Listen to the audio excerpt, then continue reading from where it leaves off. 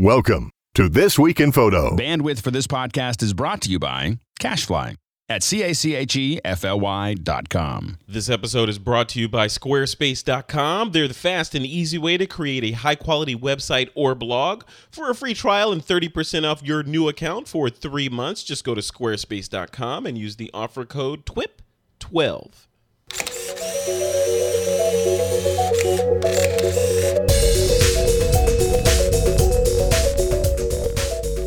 This week on TWIP, CNN lays off its photojournalists, saying free is better. Camera shops begin charging to touch their junk. A look at the most memorable images and stories of 2011, plus an interview with Paul C. Buff, the guy behind White Lightning and Alien Bees lighting equipment. It's Wednesday, December 7th, 2011, and this is TWIP.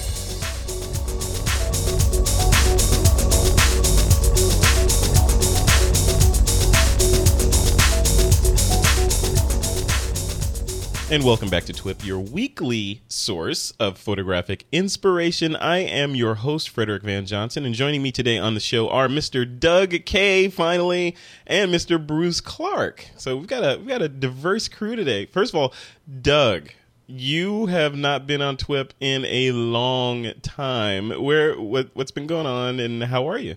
I'm good. I lost a month and a half. I was in the hospital for 17 days and recovering for a month after that. But I'm back. Wow, good. Well, welcome back. It's good to have you. It's good to hear your voice, and good to have your voice of reason on the show. We'll see about that. We definitely need that. And also, Bruce Clark is back. Hey, Bruce, how are you doing? I'm good. How are you? I'm doing great. How's the weather up there in Canada? It's winter. It's winter. Not bad, got a white Christmas going on? Yeah, it's a little bit. Not much though. Actually, it's been up where we are not too bad. So if we can make it through the rest of the month, I'll be happy. The weather stays like this. Cool. Yeah. Awesome. And Bruce, you got an adventure plan coming up, right? Mm-hmm. You're going to India and all kinds of crazy places. You're like Indiana Jones. What's going on? Something like that, yeah. I'm starting to feel like the travel junkie. Yeah, like Joseph. No, I'm actually headed my wife and I are going to India in about 2 weeks here to photograph a wedding. And then we're going to sort of tour around northern India and then into Nepal for a few days before coming back. So, yeah, it's sort of a bit of a whirlwind trip. So that's good. That's cool. You know, just before we get started, I recorded an interview earlier this week with a guy. I won't say who it is to give it away. But one of his tenets that he talked about 10 things in an interview. And one of them was, instead of buying more gear, go places and shoot with the gear that you have. And I thought that was really, really salient. It was a really good point. So it's a good tip. And Bruce is doing that. So absolutely. Yeah. All right, guys, let's jump into the news. We got a lot of stuff to talk about today. And the first thing is CNN. So the CNN cable news network has laid off photojournalists. I don't want to say it's photojournalists, but I don't know if it's all of them, but 50 of them were given the axe a couple days ago, and basically in an email, the senior VP, Jack Womack, said basically the reason for them killing off all these photojournalists was the, quote, the accessibility of cameras and the growth of citizen journalism were the reason for the terminations. In other words, all you folks out there with your cool DSLRs and camera phones are doing the job that CNN, needed real photojournalists to do in the past, and now they can save money by just, setting those people free. So cheapskates. Yeah. So let me throw it to Doug first. Doug, I mean, yeah. On the one hand, I'm looking at this. I'm like, okay, CNN is a corporation. They're beholden to their shareholders. They got to cut costs, and if they can trim fat, not to say photojournalists are fat, but if they can trim to make the bottom line look more attractive, then hey, that's what they're supposed to do because they're a corporation. On the other hand, when I put on my photographer hat, I'm like, seriously, dude, you're sacrificing people that actually know how to make images for people that are just, they're randomly taking images with not a whole lot of like talent invested in the making of that image. Where do you fall on that, Doug? Well, I feel so guilty. I mean, it was bad enough if I did microstock, I was putting professional photographers out of work. And now if I go out and take pictures of something, I'm putting professional journalistic photographers out of work. What am I going to do? I better just sell my camera, I guess. But it is the same trend as what's happened, in other areas. We saw bloggers being accused of undermining journalism, and microstock is an example of hurting the stock business, which of course it has. CNN's business has changed too. I think it's more of a business change than a journalism change. I think hard news is being cut back everywhere, and it's not just cameramen; it's editors too.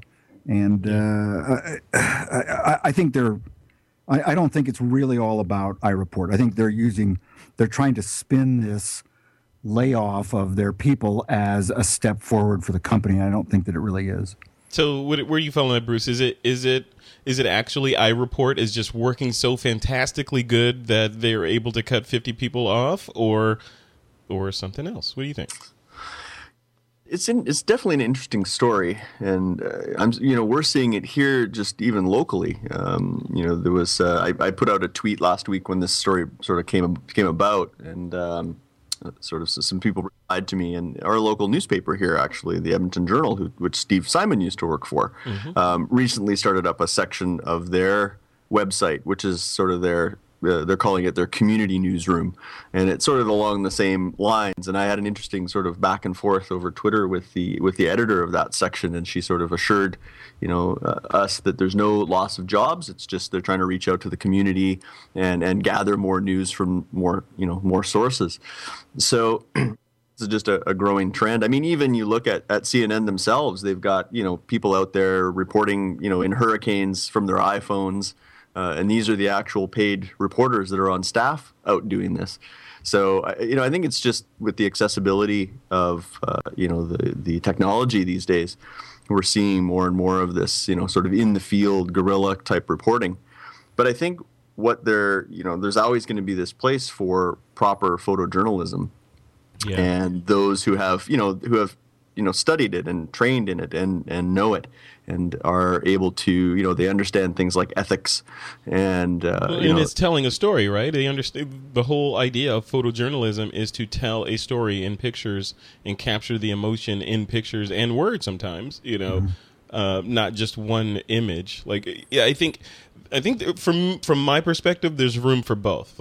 Okay, there's a tornado ravaging Arkansas, right? And the only person there happened to have an iPhone. He took some video or a photo of this thing tearing up trailers or whatever, right? So of course we want to see that, but at the same time, a more in-depth story like CNN used to do, or if I don't know if they're going to continue doing it, where maybe you go in and you document how this natural disaster affected one particular family.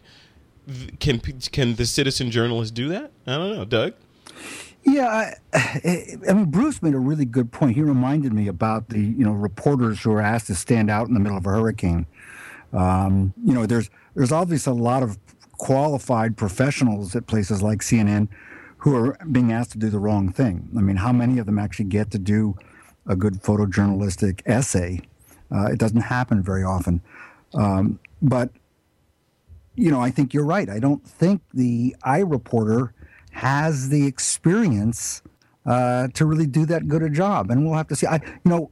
They said iReporter and they said 50 people were let go. When I watch CNN, I don't see enough iReport content to replace 50 people. Yeah. So that's why I think there's something that's just not quite right about the story. That's all. Yeah, and then the 800-pound gorilla in the room is, they were paying probably decent salaries to these 50 photojournalists, and they're getting the iReport content for nothing. It's free, right? So 50 times, let's just say, I don't know, what does the average photojournalist make? Steve Simon would tell you about $25,000. Right. So, I mean, that's, even if it's 50, 60, 70, $100,000 times 50, that's a lot of money that the company is now saving. Yeah. Right. But at the expense of quality journalism? I don't know. I don't know. It's, we probably won't notice a change, unfortunately. Really? Yeah. You think we're at a point like the world is, we're at the YouTube, it's the YouTube generation, right? So we're at the point where we're okay with consuming just sort of ragged kind of video. We don't need the polish, but it's not just the quality of the video. It is the content behind the video, and knowing that, okay, I want to show this guy looking ominous, so I'm going to shoot him from a low angle, or I want to make this little kid look sad, so I'm going to shoot him from a high angle and light it like this, right? We won't get any of that anymore. We're not even close. Right. Right. I mean, like I say, it's the YouTube content, and it's car chases. It's essentially, we're seeing CNN content and other outlets going into rerunning the same content. Somehow there's the feeling that if you get a piece of video from an iPhone, it's okay to show it over and over again, like the UC Davis pepper spray thing, right? Yeah. Over and over and over again. Whereas, stuff that was shot, with more intent and more editorial content and style, you're not going to see like that. You're going to see it more in essay format, I think. Yeah. So I think there's a shift to a different type of content. So Bruce, is this shift? Is CNN they just took their finger out of the dike, and we're going to see other newspapers fall in line, including Edmonton and the rest of the folks in the world saying, hey, if CNN can save all that money, how come I can't? Let's get rid of all those guys with those expensive cameras.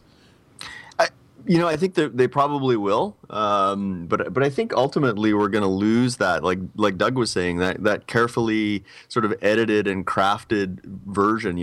I'm personally, I'm tired of watching the news and like Doug was saying, watching that same 10-second clip because that's all they have. Yeah. And they just loop it and loop it and loop it and kind of beat it to death. And it's shaky, sort of crappy cell phone video footage. And there's just, I don't know, I watch it and I'm like, ugh. I guess it's better than nothing if that's the only thing that they could get and they were the only person that was there. Right. But I think if they actually invested in and had a big staff of quality photojournalists to really do a good job of covering it. And nowadays with the video being introduced more in the DSLRs and getting them, sort of those hybrid type photojournalists out there that are able to do the video and the stills. Multimediagraphers. Yeah, the multimediagraphers. And I think the other thing, this sort of is going to tie into a story we're going to talk about a little later on today about some of the top images. None of those top images are, I don't think, from a citizen journalist with an iPhone out in the street. So I think there's something to be said for that quality photojournalism. And I'm always drawn, like the big picture on the Boston Globe's site. I'm always drawn to those types of images, and I don't think you get that same quality and just emotional feeling with images that are sort of shot by the quote unquote citizen journalists. Not saying they can't capture it, but I think it's maybe 1 out of 1,000 might get something like that, right? So yeah. So does this mean, just to put a fine point on it, does this mean that the career of photojournalist is a dinosaur and it's going away? Doug, what do you think? Yeah, it was in trouble to begin with. Yeah, Steve will tell you that. Yeah. I think probably if you step back and look at the big picture, yes, it is in trouble. Probably a lot of this comes from the general downturn in the worldwide economy, too. News outlets are being cut back because advertising's cut back. And, who gets it in the end is the little guy out there, with the salaried or contract job. So I do think it will impact the career of the photojournalist. Yeah. So what do guys that are like, I want to tell stories with my camera. That's the genre of photography that appeals to me most. I don't want to shoot models. I don't want to shoot landscapes. I want to tell stories of the crack dealer or the crack house and, how it's impacting that particular community and, important stories like that. Where, if the photojournalists go away, who's going to tell those stories? What do you think, Bruce? You better have a day job. Kickstarter. yeah, or whoever. What do you guys think? I think I see a lot of these Kickstarter projects and things where people want to go in and cover a particular topic and really dig into it, and you're seeing a lot of that kind of stuff on Kickstarter. People looking to that as a source to raise funds to do those types of projects. I think we'll see maybe a bit of a rise, maybe a bit of a maybe a return to a time where there's a bit of a boutique type feel to it, where people will go and maybe start up sites that are more of like a 60 minutes, on the web, but does a really good in-depth, job of it. Maybe somebody will pick up that ball and run with it. Yeah. It's hard to say. Room for photo. I mean, there's going to be places where photojournalists, Joe Citizen isn't going to want to go, that photojournalists are going to have to maybe go into riskier and more dangerous situations to get those photos. Yeah. Like I'm just recently looking at a story on the New York Times about the famine in Somalia. Mm-hmm. And some of the images coming out of there are they're just heartbreaking to see. But yet, you're only going to get sort of, the true diehard photojournalist that's willing to kind of go into those very dangerous places to capture those images. Yeah, the true diehard and well-funded photojournalist that can go in and he knows he's going in for a specific reason and he's being compensated for putting his life in harm's way. And like if you're not if even those, like specifically those kind of stories, there's something that happens in some far off region from the United States or wherever, some natural disaster. Who's going to cover that stuff, say in 2015, after all this stuff sort of hopefully it plays out by then, by 2015, some natural disaster happens. All the news outlets, New York Times, CNN, whoever, Fox News, all these places have laid off all of their traditional photojournalists in lieu of the citizen photojournalists. Are they going to rely on the folks on the ground there in place to document it? Or are they going to say, okay, maybe they keep like a ninja staff of photojournalists that they can tap at any given time to go out? I mean, how is it going to play out? This year, in between the Japanese earthquake and tsunami and the Arab Spring, we've seen what happens. Look at what happened in the Arab Spring, where things were going on before even the professional crews could get in there, and we did have coverage. So we're trading, to take the other side of this, and just look at this not from the professional photographer view for the moment. We are trading one type of journalism for another, but we're getting something in return. We're getting hundreds or thousands of people with camera phones and video equipment, inexpensive video equipment, who are showing us what's going on in these places. So as a non-photographer for the moment, I'm seeing a lot of stuff that I wouldn't have otherwise seen. Yeah. So I think it's an interesting, what I'm not getting is the in-depth. That's the difference. I'm getting the superficial. I'm getting the visual without the editorial process. But there's a trade-off there too, because we've talked before about the impact of, inexpensive DSLRs for video, being able to produce high-def video with equipment that's a fraction of what it cost 10 years ago. So, we're creating opportunities for this at the same time as we're eliminating them. The challenge, though, is what about the guy who has to do it to make a living? That's the hard part. Yeah. Yeah, I'm looking at our TWIP support feed, and one of the comments up there is iReport is infallible. Remember the 2008 report on Steve Jobs' health that proved to be false but caused a drop in the Apple stock? I mean, right. Yeah, how many gazillions of dollars were lost based on somebody making a mistake? That wasn't a quote unquote real journalist. And then another comment up there is other than like around the election time, that's really, for me, and I may be a unique case, but that's really the only time I really watch CNN religiously is when they're doing the speeches and, the presidential candidates are speaking and that sort of thing. I'm not the guy that has it on all the time. So I don't know, Bruce, or Doug, is it time for, just like, there's in the tech industry, there's these companies like 500 Pix came on and it looks like Flickr's the dinosaur and 500 Pix is the new guy. And then there was MySpace and then Facebook came on. It looks like they're the new guy and then there'll be somebody else. Is it time for the CNN to kind of jump the shark and then some new, kind of reimagining of news gathering organization to come on the scene and show us how it's really done?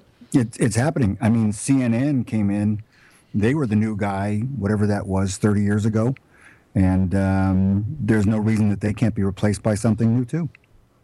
I agree. Absolutely. Bruce, I think you should start Clark NN. Clark NN. This is Clark NN. Yeah. Dun-dun. This is Clark NN. Fair and balanced news for the discerning Canadian. Sure.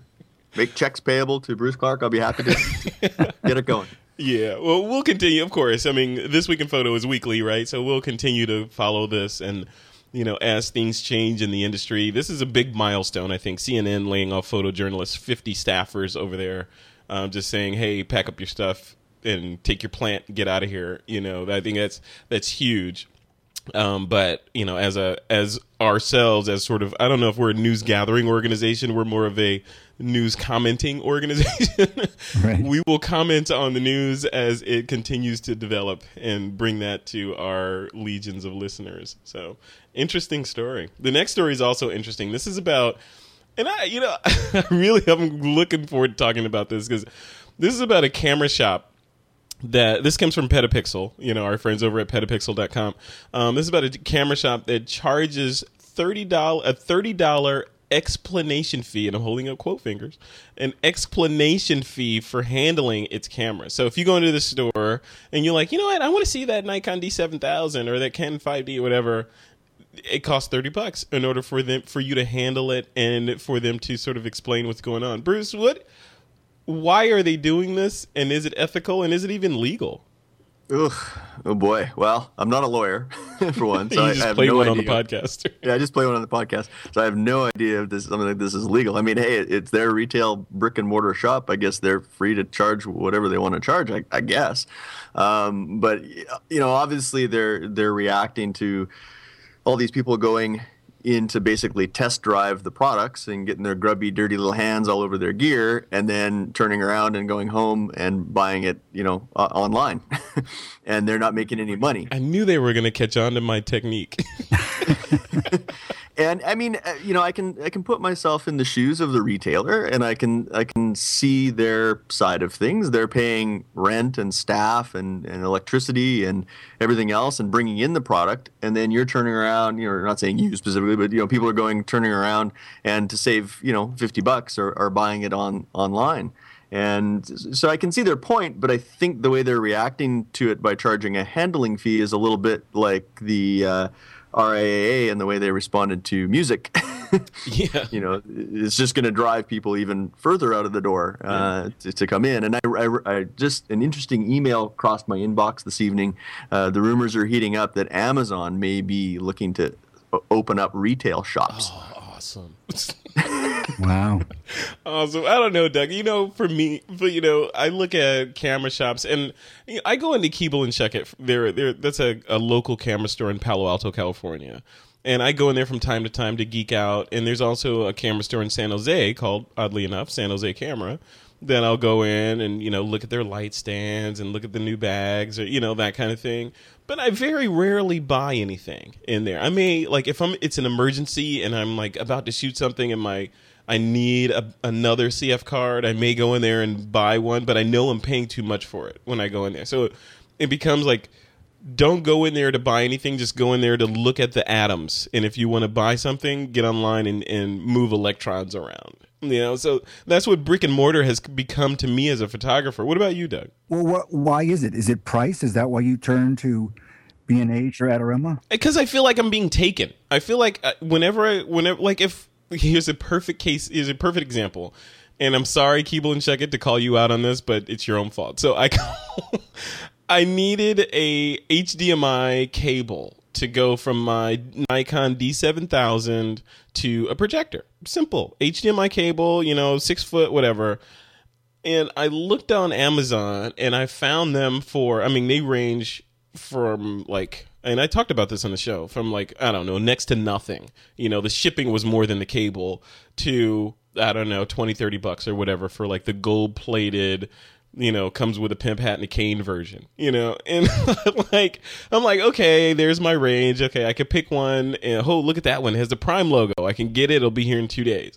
So I decided, since it was kind of a time-sensitive issue, I needed it relatively quickly. I'm like, okay, let me call up Keeble and Check It and see if they have it. I got to go, by Palo Alto soon anyway. I'll just swing by and grab it.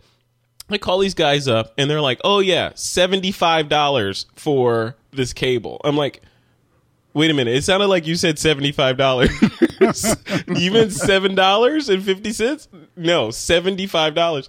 And I said, this is on Amazon. This is what I told the guy on the phone. I said, you realize it's on Amazon for next to nothing, and I could order it and have it the day after tomorrow. It's like, yeah, well, that's what our price is and you'll pay it. So, looking at things like that, it's like, I feel like unfortunately going into a brick and mortar dealership for camera gear, I feel like it's almost like going to a car dealer where you go in there feeling like they want to take you, and you're going to be paying more. Whereas if I go online, if I go to B&H, if I go to Amazon or whatever, I feel like it's competitive because they know I have the opportunity to do my research online and then come and make an informed decision. I feel like people that go to like the people that the brick and mortar stores expect to be coming in, they know that you probably haven't done a lot of research, so they can charge you whatever the heck they want. I don't know. What do you guys think? Well, you picked also with cables probably one of the highest margin items in a retail store. I mean, they're just an incredible ripoff. And just as a totally side thing, I've been buying Amazon's branded cables. They come with Amazon logos, and they're really cheap and they're really good. So it's a good one. It certainly is price. I was thinking about how often I do just what you said you do at K&S, and it wasn't as often as I thought. I said, how often do I go to the local camera store and then shop online? It turns out I do the shopping online without going to the store at all. Yeah. But the other big thing that's going to change here, of course, is the sales tax issue. Here in California, we're in the 8% range, and Amazon just settled, and on September 15th, they're going to start collecting sales tax here in California. Yeah. And that's 8% is a big chunk of it for those of us who have been trying to save that in the past. And I checked on this. It turns out that the only states that the online vendors or Amazon collects for are Washington, New York, Kentucky, Kansas, and North Dakota. So that's a change that's going to be coming. And that 8% could make enough of a difference to swing some of the business back to the local merchants, because it's certainly an unfair advantage. As much as I love not paying it, it's an unfair advantage. I don't know. I mean, for me, even that. I mean, I don't know. Maybe I'm weird, but the other thing is, like, I go in there and I just feel like, I don't know. I feel like it's then this, I'm generalizing. Of course, I can't speak for the entire country and all the brick and mortar stores, but it just feels like especially if I go into like a Keeble and Chuckett type store, unless I go to the guy that I know there, it's almost like, oh yeah, this guy doesn't know anything about photography, and here he is coming in here. I should be talking to real clients. Who is he? I don't feel like I'm a customer. I feel like I'm a nuisance when I go. You need a better camera store. Well, hey, show me one. That's why I go online, because then it's, I go in, I find what I want, I buy it, and then I'm off and doing something else. That's true. It's true. And, to be honest, I get better return policies online than I get at the camera store too. Yeah, I don't know, Bruce. Bruce, what about in Canada? Do you get that feel of like, you go into a camera store and you just feel like they're going to overcharge me, but I really need this thing right now because I have a shoot tonight, so I'm going to take it. Yeah, I mean, I've got a really good camera store here that I kind of frequent far too often, and walk in and I feel it's like a set of cheers sometimes. Bruce. So I've been there far too often, but I want to support my local retailer. So you don't buy online then? You go to that camera store. You frequent that more than you frequent Amazon or B&H? Canada, because of course we have to pay the duty and the customs and the shipping, and by the time you do all that, sometimes it doesn't amount to as big of a difference. Right. There was a time, when the Canadian dollar was at par or even better than the U.S. dollar, you were talking, fairly significant dollars if you were buying, bigger pieces of equipment. So yeah, there were times when I would go in and look at something and then turn around and order it on B&H, and I would still save myself, a couple $100. Certainly, I buy things like memory. Definitely way cheaper. I just ordered for our trip, I ordered two 32 gig cards, and I got two of them for the same price it would have cost me to buy one here at my local camera shop. Yep. So, I'd love to support the local camera shop as much as possible, because they're really good, and I've established a good relationship with a few people there. So I know if I have a certain question or I want to look at a piece of gear, or I'm in a pinch and I'm going to need something, I know they're going to sort of come through for me by having that relationship. But there's times when I'll look, and if it's a commodity item like memory or something like that, if it's a few $100, I'm going to go online and order it and bring it in. So it just depends on what the item is.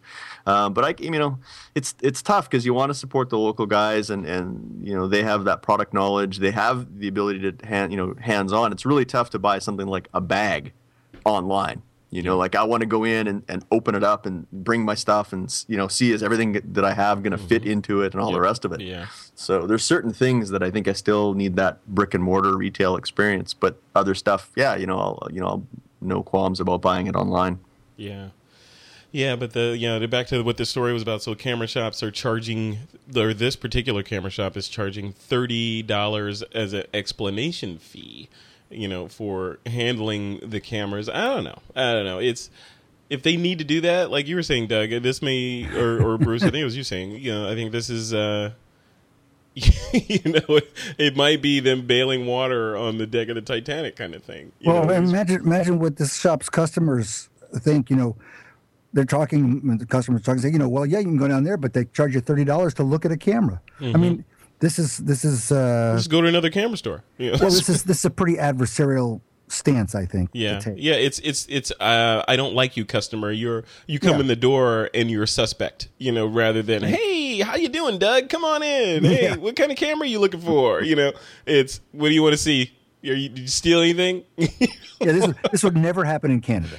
Yeah, it would in Canada. In Canada, the camera stores are too nice in Canada. That's why we don't even lock our doors at the camera stores. Actually, they're open all 24 hours, even though there's nobody there. I don't know. It just sort of reeks of like Fry's Electronics here in the Bay Area. You go in there, you get substandard service trying to find what you're looking for, and then when you leave, they have to check your bag to make sure you didn't steal anything. It's like you're treating your customers like crap. Yeah, you're guilty before you walk in the door. Exactly. You walk in and the greeters make eye contact with all the customers because they have a lower percentage of theft if you make eye contact with them. So, hi, how you doing, Bruce? Welcome to Walmart. Yeah, but you know what? You still go there, don't you? Only at gunpoint. Okay. I'm like, it's a hostage situation if I have to go into Fry's Electronics. Otherwise, I'm somewhere else or I'm online. But that's me. All right, guys. Before we go into the next story, I want to take a moment to remind our audience about our wonderful Facebook and Google Plus pages. You can join our conversation, submit your questions to us, your comments, and more. Just check us out at facebook.com/This Week in Photography. And I've shortened the URL to get to our Google Plus page because they haven't done the whole special shortening thing yet. And just to get to Google Plus, just go to fvj.me/TWIP+. That's fvj.me/TWIP+. And that'll take you to the This Week in Photo Google Plus page. And if you want to find my personal Google Plus page, please be my friend there. It's fvj.me/plus. And that'll take you to my page. All right, guys, let's move on to story number 3. This is really interesting because it's, one of our family members is involved in this. So Yahoo, Bruce, I want you to take us through this one. Take us through this, set up the story and tell us why it's important. Sure. So basically, Yahoo released its 2011 year in review recently. And the insider scoop on that is that Ernest, who was formerly working on the show notes for us and involved in putting the show together with TWIP, had to leave us a couple of months ago for a secret project. He wouldn't reveal what it was, but covert. It was covert. He was on a secret mission. But it turns out that Ernest was actually the photo editor for the 2011 year in review. So he was responsible for finding and pulling all the photographs to put together what some of the top stories were for 2011. So that's we'll put a link to it in the show notes so you can check it out and see. But the top search, quick guess without peeking at the show notes. What do you think it was? I peeked, so you're gonna have to say. Did you peek? Yeah, we all peeked. Okay, well, it was the top search for 2011 was the iPhone. Surprise. Yeah. And the top news story was actually the Casey Anthony trial. Oh, wow. So those are some of the top news stories. And then sort of related to this was that BuzzFeed also recently published its list of the 45 most powerful images of 2011. So I thought this was sort of interesting. And I was looking back through a lot of these stories and a lot of these images, and I was like, oh yeah, that did all happen this year. Isn't that crazy? Yeah. Yeah. You look through these images and you're like, yeah, that was all 2011. This was a like, if you look at 2010, 2011, there's so much that happened in these 2 years on the planet. It's just mind-boggling. It's crazy. It really is. Yeah. But yeah, so yeah, definitely check that out. We're going to link to the 2011 year in review from Yahoo that Ernest, our former TWIP staffer, has put together. We'll link to that from the show notes. And so, yeah, definitely go over there and check it out. I wanted to know from you guys what, Doug, you had shared sort of what your sort of most memorable image, I guess, maybe that either you took or from this year.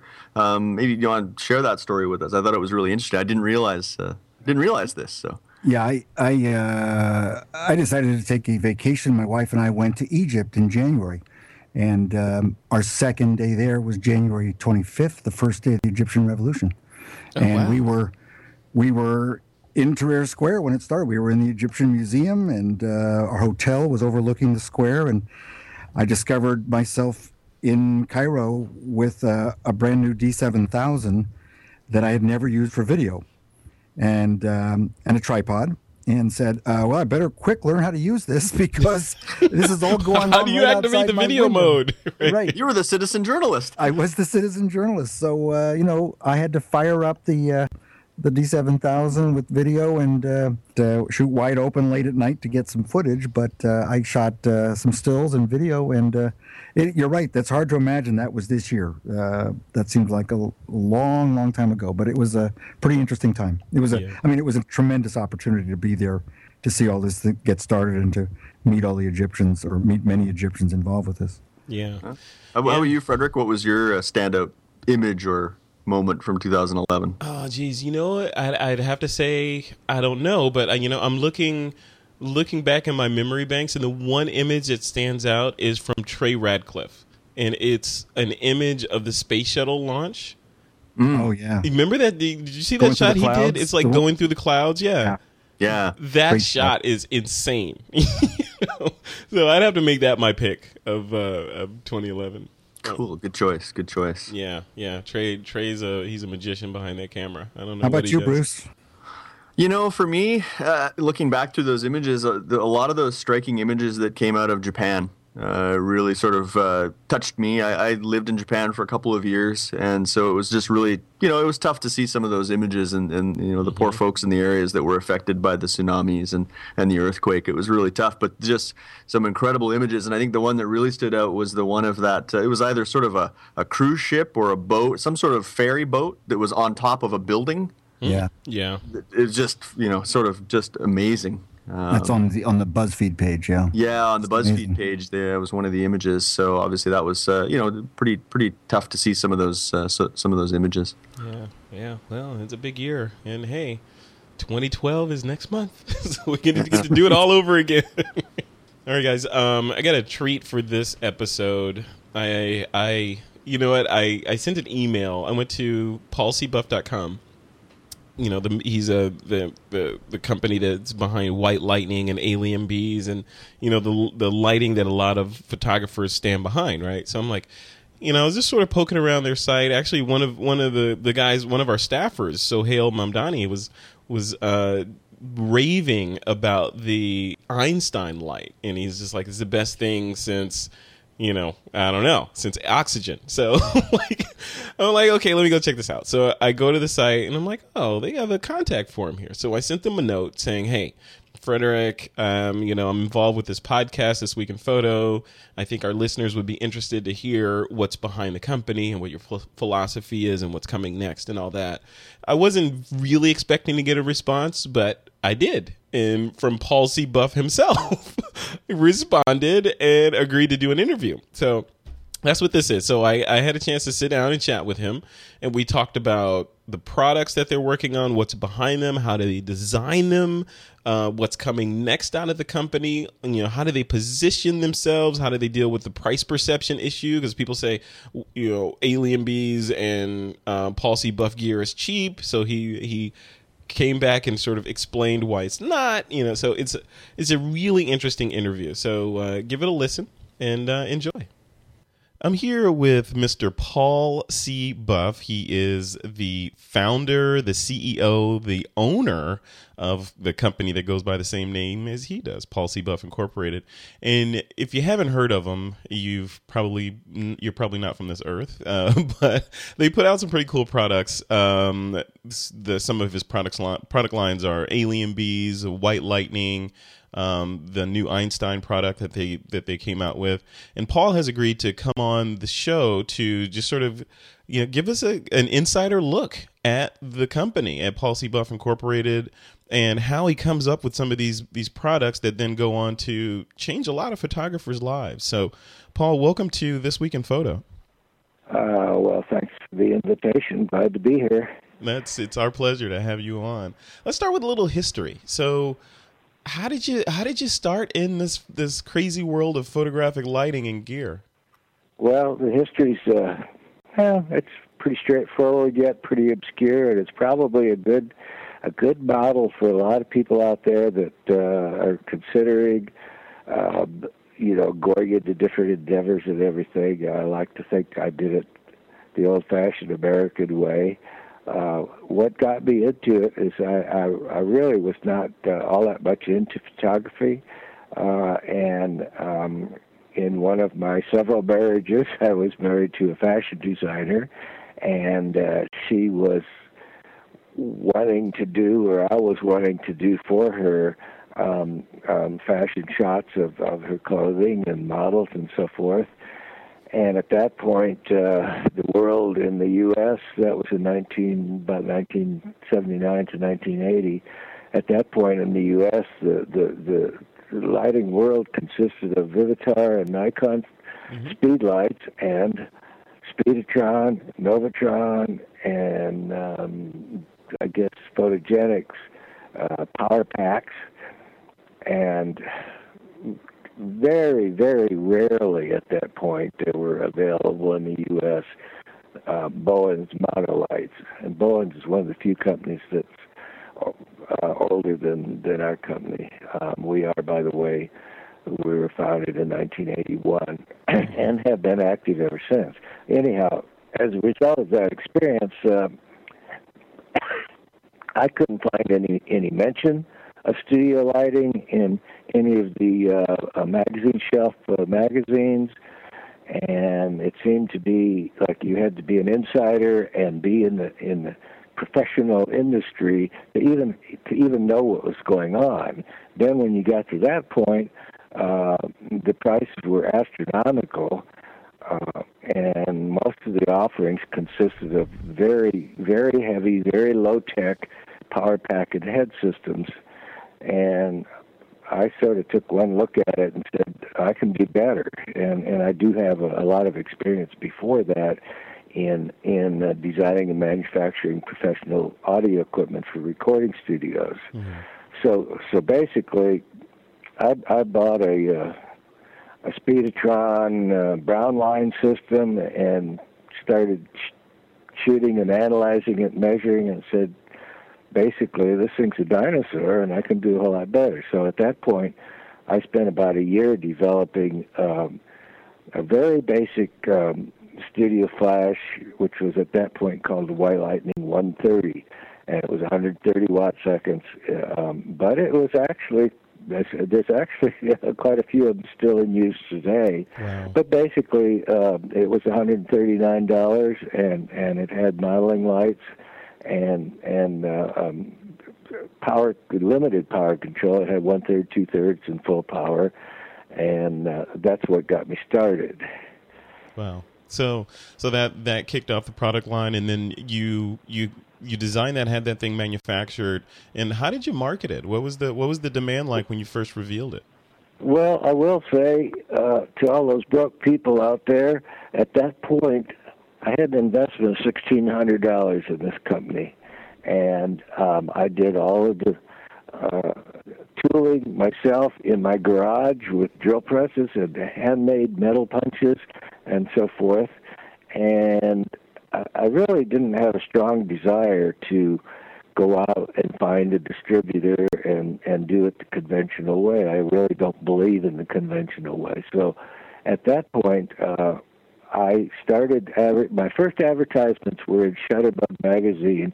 At that point, Shutterbug was like a trader's post, and it was mostly used equipment, and the ad rates were reasonable, and I figured, well, if they're buying used equipment, I'll put mine in there, and my new equipment is cheaper than most of the used equipment, so that's where I started. Yeah.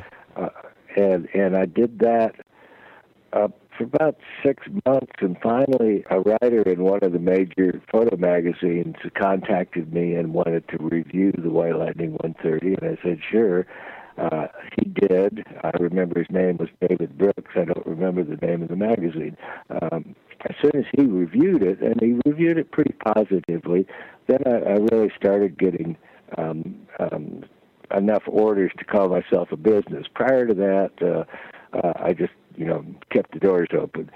And at that point, I started getting dealer requests, and I started granting them. So between 1981 and 1986, we developed with the White Lightning line, which had evolved somewhat upward to the White Lightning 5000 and White Lightning 10,000, which were just slightly improved versions of the original. We ended up with about 400 dealers in the U.S., small camera stores that existed at that time that most of them no longer do exist. But we still primarily sold direct to customers. And is that the same? Is that the same as today? Are you still primarily direct to customer? No, we've changed. We're entirely direct to customer now, and I'll tell you when and how that change occurred. For the first 4 years or so of doing this, I was learning the industry, I was learning the business, I was learning what photographers wanted. I had no real contact with a lot of professionals. So in 1986, I really put a lot of development effort into a much more advanced product line called the White Lightning Ultra Series. And the White Lightning Ultra Series, in my mind, some will agree and some will disagree, but in my mind, is the forerunner of almost every monoflash that's out there. And if someone looks at history and looks at what came out at what time, most monolights made by other manufacturers are, to some degree, a copy of the White Lightning Ultra Series. Wow. At the time we did the Ultra Series, we were actually pretty fed up with dealers because dealers never carried stock. They blamed any problems on us. They told customers that, well, it's going to take weeks to get it repaired and so forth, and it really didn't. It took a day or two. So anyhow, I made the decision at that time to go 100% direct sales. And by then, we had enough satisfied customers. We had enough of a customer base where it was quite well accepted. And we've been doing that ever since. So, Paul, you started 1981 with around $1,600, and now it's almost 2012. How big is the company now, people-wise? We try our darndest to keep it below 50 people. We're right at 50 people, and of course there are a lot of people outside the company as partners. We have an assembly plant in Kansas that does all of the robotic assembly of the circuit boards. That's one change we made along the line as we went from hand-soldered components done in-house or with home vendors. We switched over to more modern surface mount, and surface mining can't be done by people at home with a soldering iron. So we went to a company in Kansas, and we've probably built that company. They do a tremendous amount of work for us.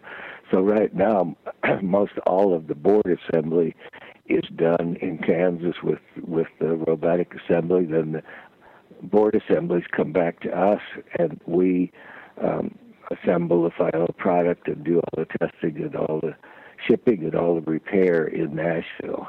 Gotcha. So then let's jump from there. That's a perfect segue into design. So how do these products come into being? Do you hire some MBA product designers to come in and design the things, and then you approve them and put them out? What's your flow for getting these products from concept to the market? I wish I could, and that is that is the very hardest problem that we face with the company is in 30 years of doing business, we have never been able to hire a product designer that's capable of actually designing a product. So all through our history, I have designed all of the products. I do all the conceptual design. I do all of the analog circuitry design. We have to go out on our new products to consultants to do the microprocessor and programming and LCD display design. And I'm too old. I'm 75 years old, by the way, so I am not skilled in programming, and I really don't have the time or inclination to get into it. Yeah. But basically, I end up having no choice but to do all the concepts. I do all of the accessories.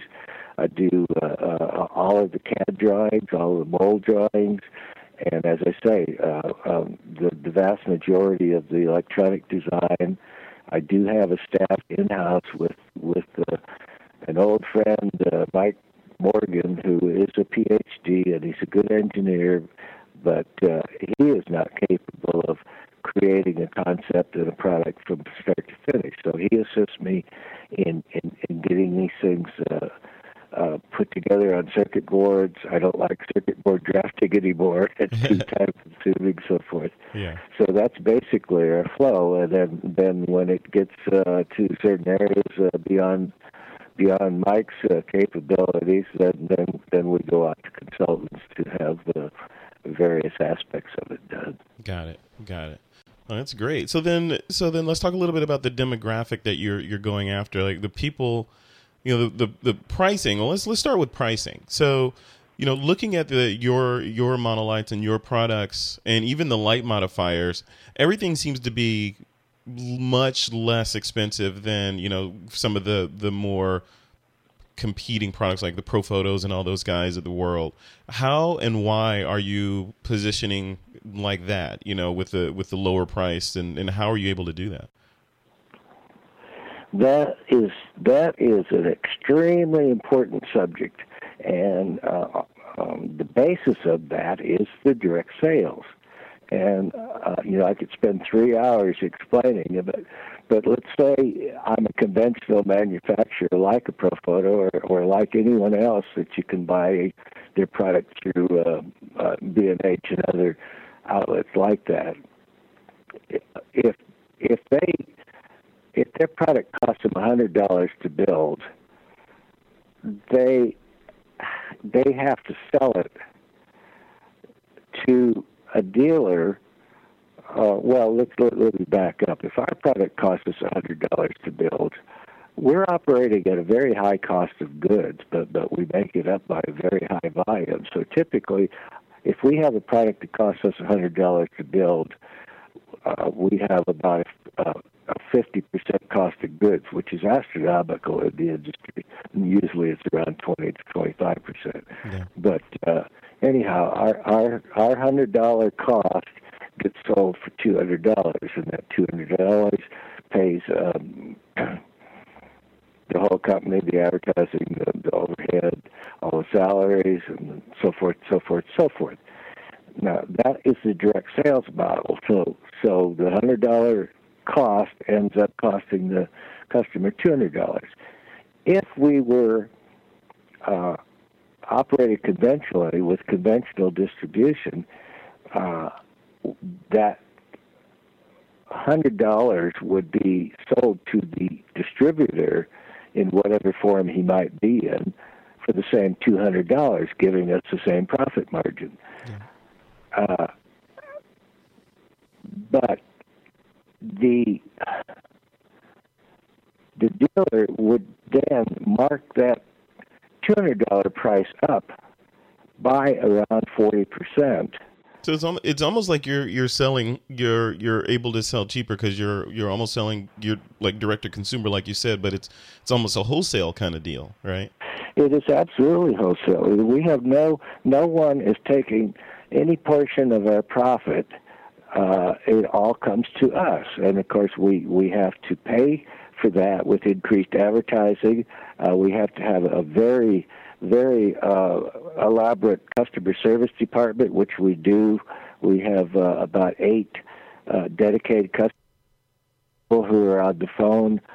I'm going to repeat that. We have about 8 customer service people who are on the phone every day, and they communicate with customers. They're very educated in what the product does and how to use it and so forth.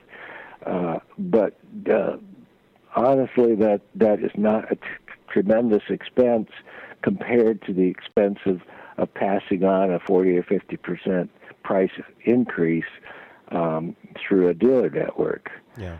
So typically, if we were to sell this product that we sell for $200 through a dealer network without going through all of the math, the MSRP price would end up being about $400. The dealers would probably discount it down to about $350. And that's the primary difference is our product, the customer pays $200 for it. The same product through a dealer network, you would likely pay $350 for it. Wow. Yeah, which means it's within the reach for a lot of amateur photographers and people that aren't willing to or unwilling or unable to put down gigantic sums of money for lighting, right? It is. That's not really the intent of it. The intent of it is the model works so much better for us because we don't have accounts. We don't have accounts receivable.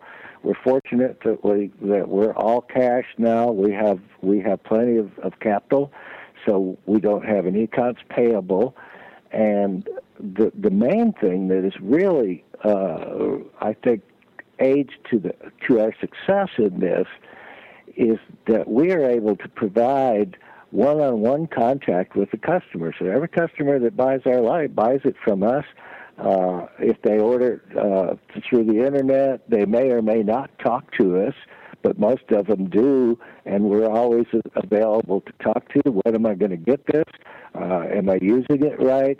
And they range from rank amateurs to ultra professionals. And going through a dealer network, you can't call a store and ask any sort of deep technical questions about a product because honestly, they don't know much about that product. Yeah. No. So is it correct that you're not selling through Amazon.com either? Everything is coming through your website? Absolutely correct. Wow, that's amazing. Any plans to use Amazon in the future, or are you just going to keep the model? And we're going through that and have been for several years because we're building products with a very high international demand, but we can't sell direct from the U.S. to Czechoslovakia at the same price that we sell in the U.S., yep. Obviously, because we do then have to go through exporters, duties, taxes, shipping costs, and we have to do it properly, we have to have some sort of service center there, which we don't have.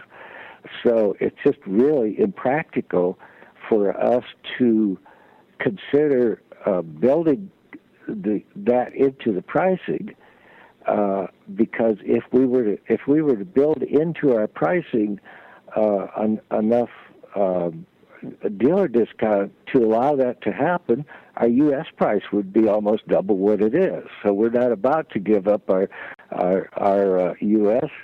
market share, which is very, very high. It's in the range of 60% of the entire U.S. market. Wow! And that segmented how is that? Amateur photographers or amateurs and pro?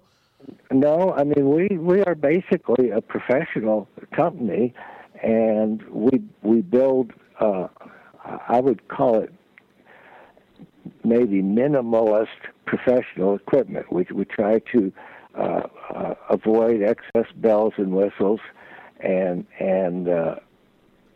functionally, our products actually are beyond the competition in most aspects technically.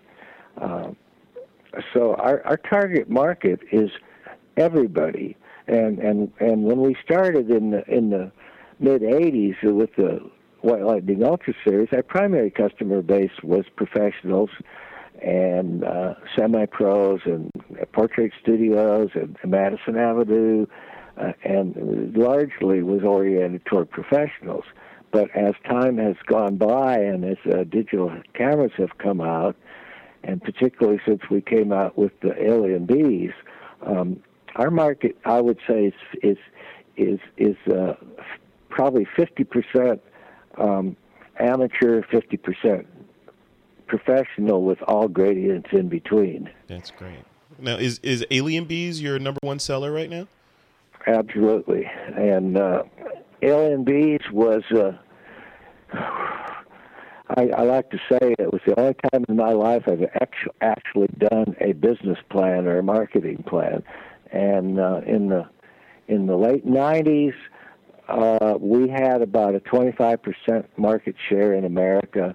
Photogenics had about a 25% market share. Everybody else had the other 50%.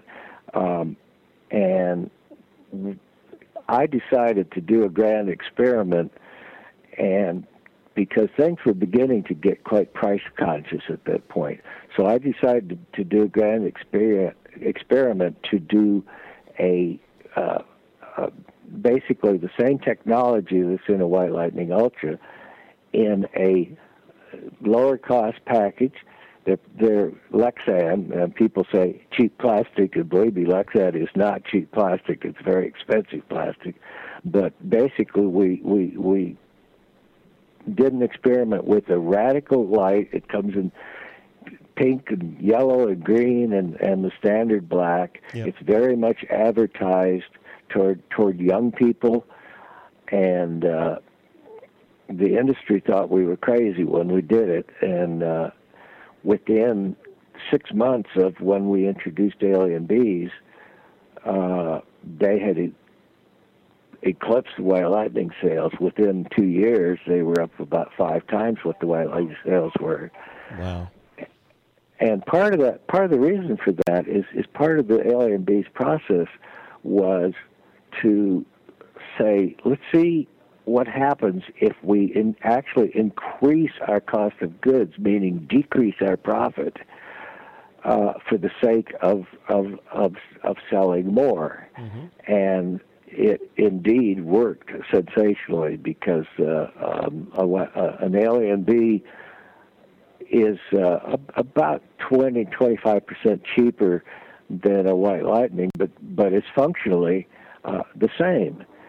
And so we did everything we could in the packaging and everything to do cost savings. But then we went ahead and let our selling price be much lower than economics would have dictated. Now, Paul, on a marketing standpoint, looking at it from, people, I'm a big fan of marketing and looking at how people perceive things and the psychological triggers. One of the things that people key on is price, right? So if they're looking at say Alien Bees, and it's this much money versus, say, a competing product which is 3 times as expensive, that whole price perception thing's going to kick in. Even though it's functionally the same thing, they're going to say, well, that one's more expensive, so it's better, I'm going to get that one.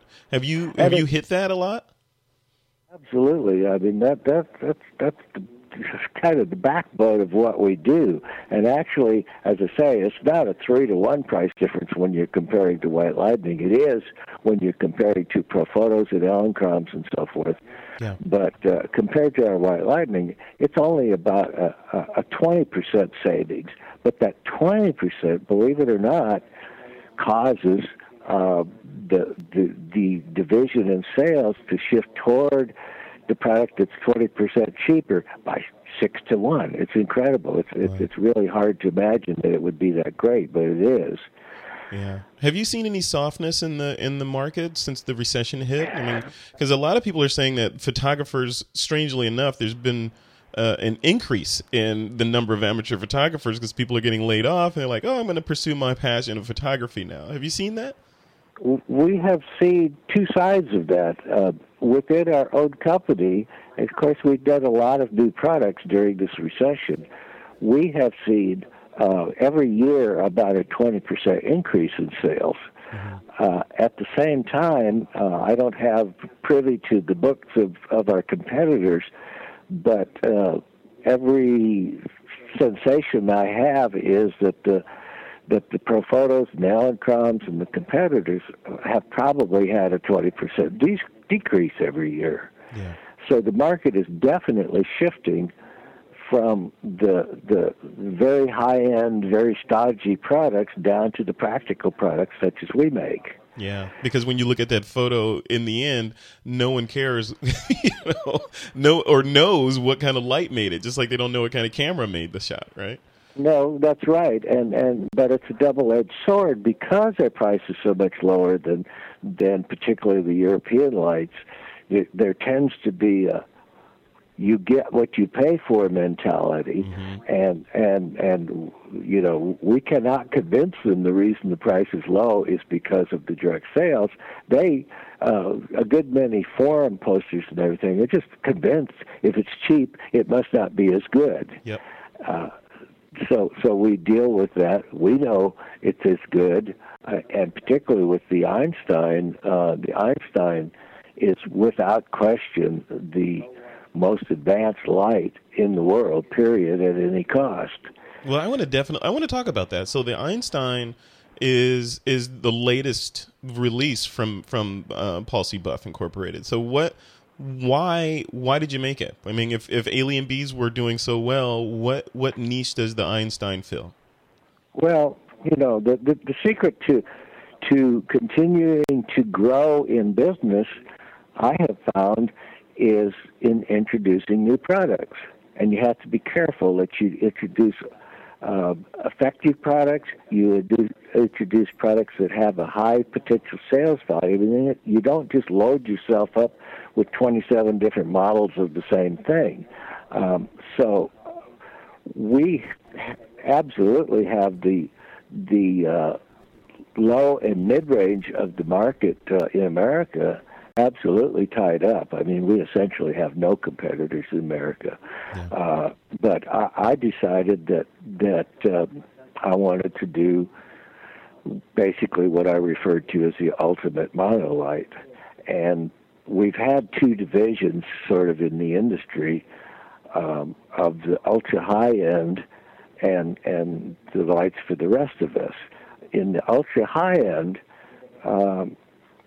only one company, which is Broncolor or Sonara Braun, is the only company in the world that at that point had a high-end IGBT-controlled system. And what the IGBT does is a dramatic departure from standard studio flash technology. It actually allows the flash tube to be shut off when it reaches the power that you want. And by doing that, unlike all other monolights and most power packs, as you reduce the power in an IGBT flash, the flash duration gets shorter and shorter and shorter. In conventional monolights, as you reduce the power, the flash duration gets longer and longer and longer. So there are two real advantages to the IGBT control. First, that it allows extremely short flash durations, and the second advantage is if you do your processing and the circuit correctly, you can make it produce absolutely constant color regardless of its power setting. Wow. And no other conventional light can do that, and that's a point that's totally misunderstood in all the forums.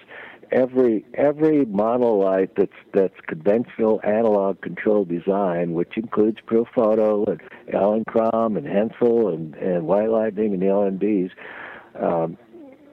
every single one of them, as you reduce the power, the color temperature falls also. Mm-hmm. So if you have two lights lighting a subject, and one is on full power and one on a 30-second power, there's apt to be a 300 to 400 degree difference in the color temperature of the two lights. But with the Einstein, all the way from, I'm looking at the specs here, from 2.5 watt seconds all the way up to 640 watt seconds, it's going to maintain the same color balance? And I've tested it, measured it, photographed it over and over. It's been confirmed over and over. So we gain two things. We do gain this tremendous increase in the range of power, as you said, from 2.5 watt seconds to 640. And within that range, we have two choices. We have the normal mode, which is constant color mode. So you can set it any place you want. The color does not vary at all. The flash duration still becomes shorter and shorter as you reduce the power, but not as dramatically as it does in action mode. Yeah. And in action mode, we forget about color consistency, and the processor sets it for absolute minimum flash duration. So if you're stopping hummingbirds and things like that, or kids. Kids can't move fast enough where the constant color mode can't keep up with them. Yeah. Even the constant color mode, our flash durations go down to 1/8,000th of a second, and that is T.1. And normally, when someone states flash durations and they don't put T.1 after it, they mean T.5. Yeah. So the 1/8,000th of a second that we can achieve in constant color mode is equivalent to about a 25,000th of a second in T.5 times, which is what everybody publishes. They're beginning to deviate, and people are now beginning to publish T.1 because T.1 is actually the only flash duration spec that really relates to action freezing. Yeah.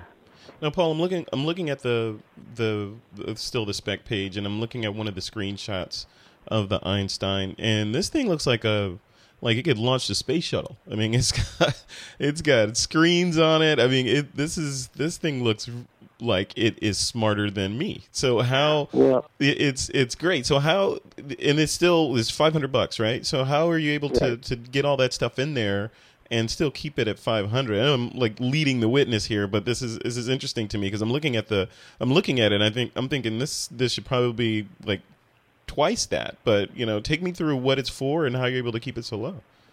Well, again, the $500. If Elinchrom were to make this, it would sell for a minimum of $1,000, and that goes back to the direct sales equation. Secondly, I didn't want this thing to be above $500, so we allowed our profit margin to become even further eroded from what it is from the LNB, simply to be able to hit that price point. When we started out, the Einsteins were costing us about 65% of what we sold them for, which is it's just about a break-even profit point. Over time, we have refined the circuitry, found components that do the same job for less money. IGBTs themselves, 10 years ago, were totally cost prohibitive, but they have dropped in price over the past 3 years by about 3 to 1. Wow. So we're able to do it, and it's not easy to do. I spent 3 years developing it. Had to work with consultants, and we made a lot of engineering screw-ups and had to go back and redo things and refine it. And so we're constantly refining the Einstein, and it's getting better and better, and hopefully we will reach the point that it can be even cheaper. Wow. So the Einstein is the flagship product right now, and Alien Bees are they're the workhorse, correct? And White Lightnings are the ones that paved the way for both of these guys.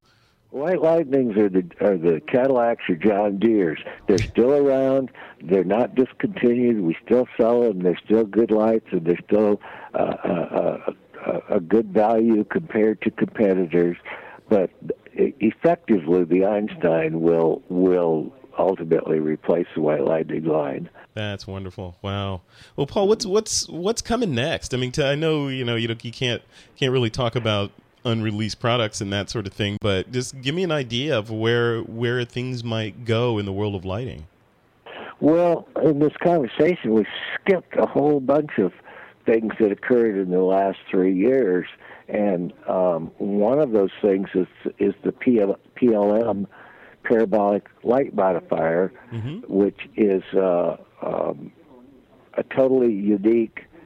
It's not unique anymore because everybody in town has ripped it off. That's that gigantic 86-inch umbrella, right? Yeah, and they go down to 51-inch. There's 3 sizes, but basically they're not designed to function like a normal umbrella. The basic design of the PLM is to function like a satellite dish in that it in the silver models, it projects an extremely intense, extremely narrow beam of light. So it's more like a sports reflector in its beam patterns and so forth. But yet it's gigantic. So the principle is you can put a 86-inch diameter PLM 10, 14 feet from a subject and have a grid lighting effect, but it's coming from an 86-inch source. So it will cover the whole model head to foot. It falls off very rapidly after that, and its output is as much as 6 and 8 times as high as a softbox or umbrella would be. So you get the large source size that you get from a softbox or an umbrella, but you get a tremendous amount of efficiency. And that becomes really useful when you're out on the beach and things like that, fighting with the sun, and you're 25, 30 feet away from the model, and where other more conventional modifiers might only give you F4 at those distances, you can get F11, F16 outputs when you need them, and you can light objects that are very far away but still have sufficient coverage to light the subject. It's just that you're not lighting the rest of the world. Yeah, it's just it's focused down like focusing a magnifying glass, right, to burn a piece of paper. Right. Wow, that's great. So we did that, and then we did fairly recently. We are the originator of the portable power supply, which is a battery and a sine wave inverter. And they didn't exist until we came out with the Vagabond 1 in the 90s, late 90s. And since then, in the last year, we have developed the lithium Vagabond Mini, and the portable power packs that we sold before weighed on the order of 20 pounds. These weigh 3.5 pounds. They're tiny, yet they have enough power to power 3 or 4, even 5 LNBs or Einsteins or White Lightnings, and get pretty decent battery life out of them. They can do about 500 shots at 640 watt seconds from one light, which is it's typically about triple the battery life that you're getting from the I don't know all the models, but L&Com and ProPhoto portable battery systems, they typically only achieve about 150 full power flashes at that power level. So this thing is just tiny as can be. It's inexpensive. It's $239. The battery is instantly changeable, so if you run out of power, if you have a spare battery, you plug it in, you got another 500 shots. And the lithium technology eliminates all of the problems that the older systems and most of the older systems include the current systems from most manufacturers. They use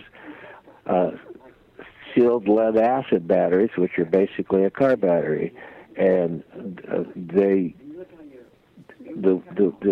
power to weight ratio is incredibly different, about 5 to 1, and the SLA batteries require constant care. If you go out and you do a shoot and you discharge your battery, if you don't get right back in there and charge it up immediately within 8 hours or so, it starts sulfating.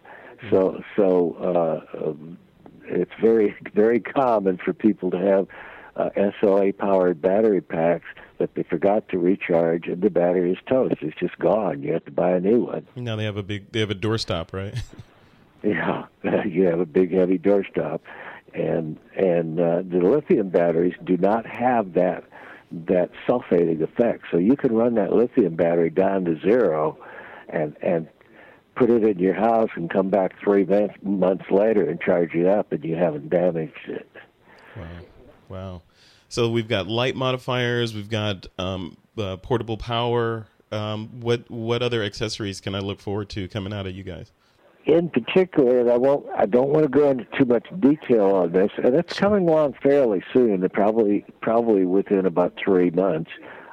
We have a higher powered Vagabond lithium, which will recycle the lights about 2.5 to 3 times as fast as the Mini does.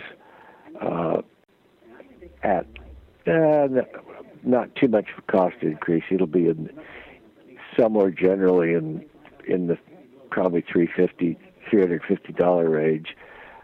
That's coming out pretty soon, and that's very helpful for people that are using a lot of flash power and they're needing to shoot rapidly. Mm-hmm. The On Vagabond location, right?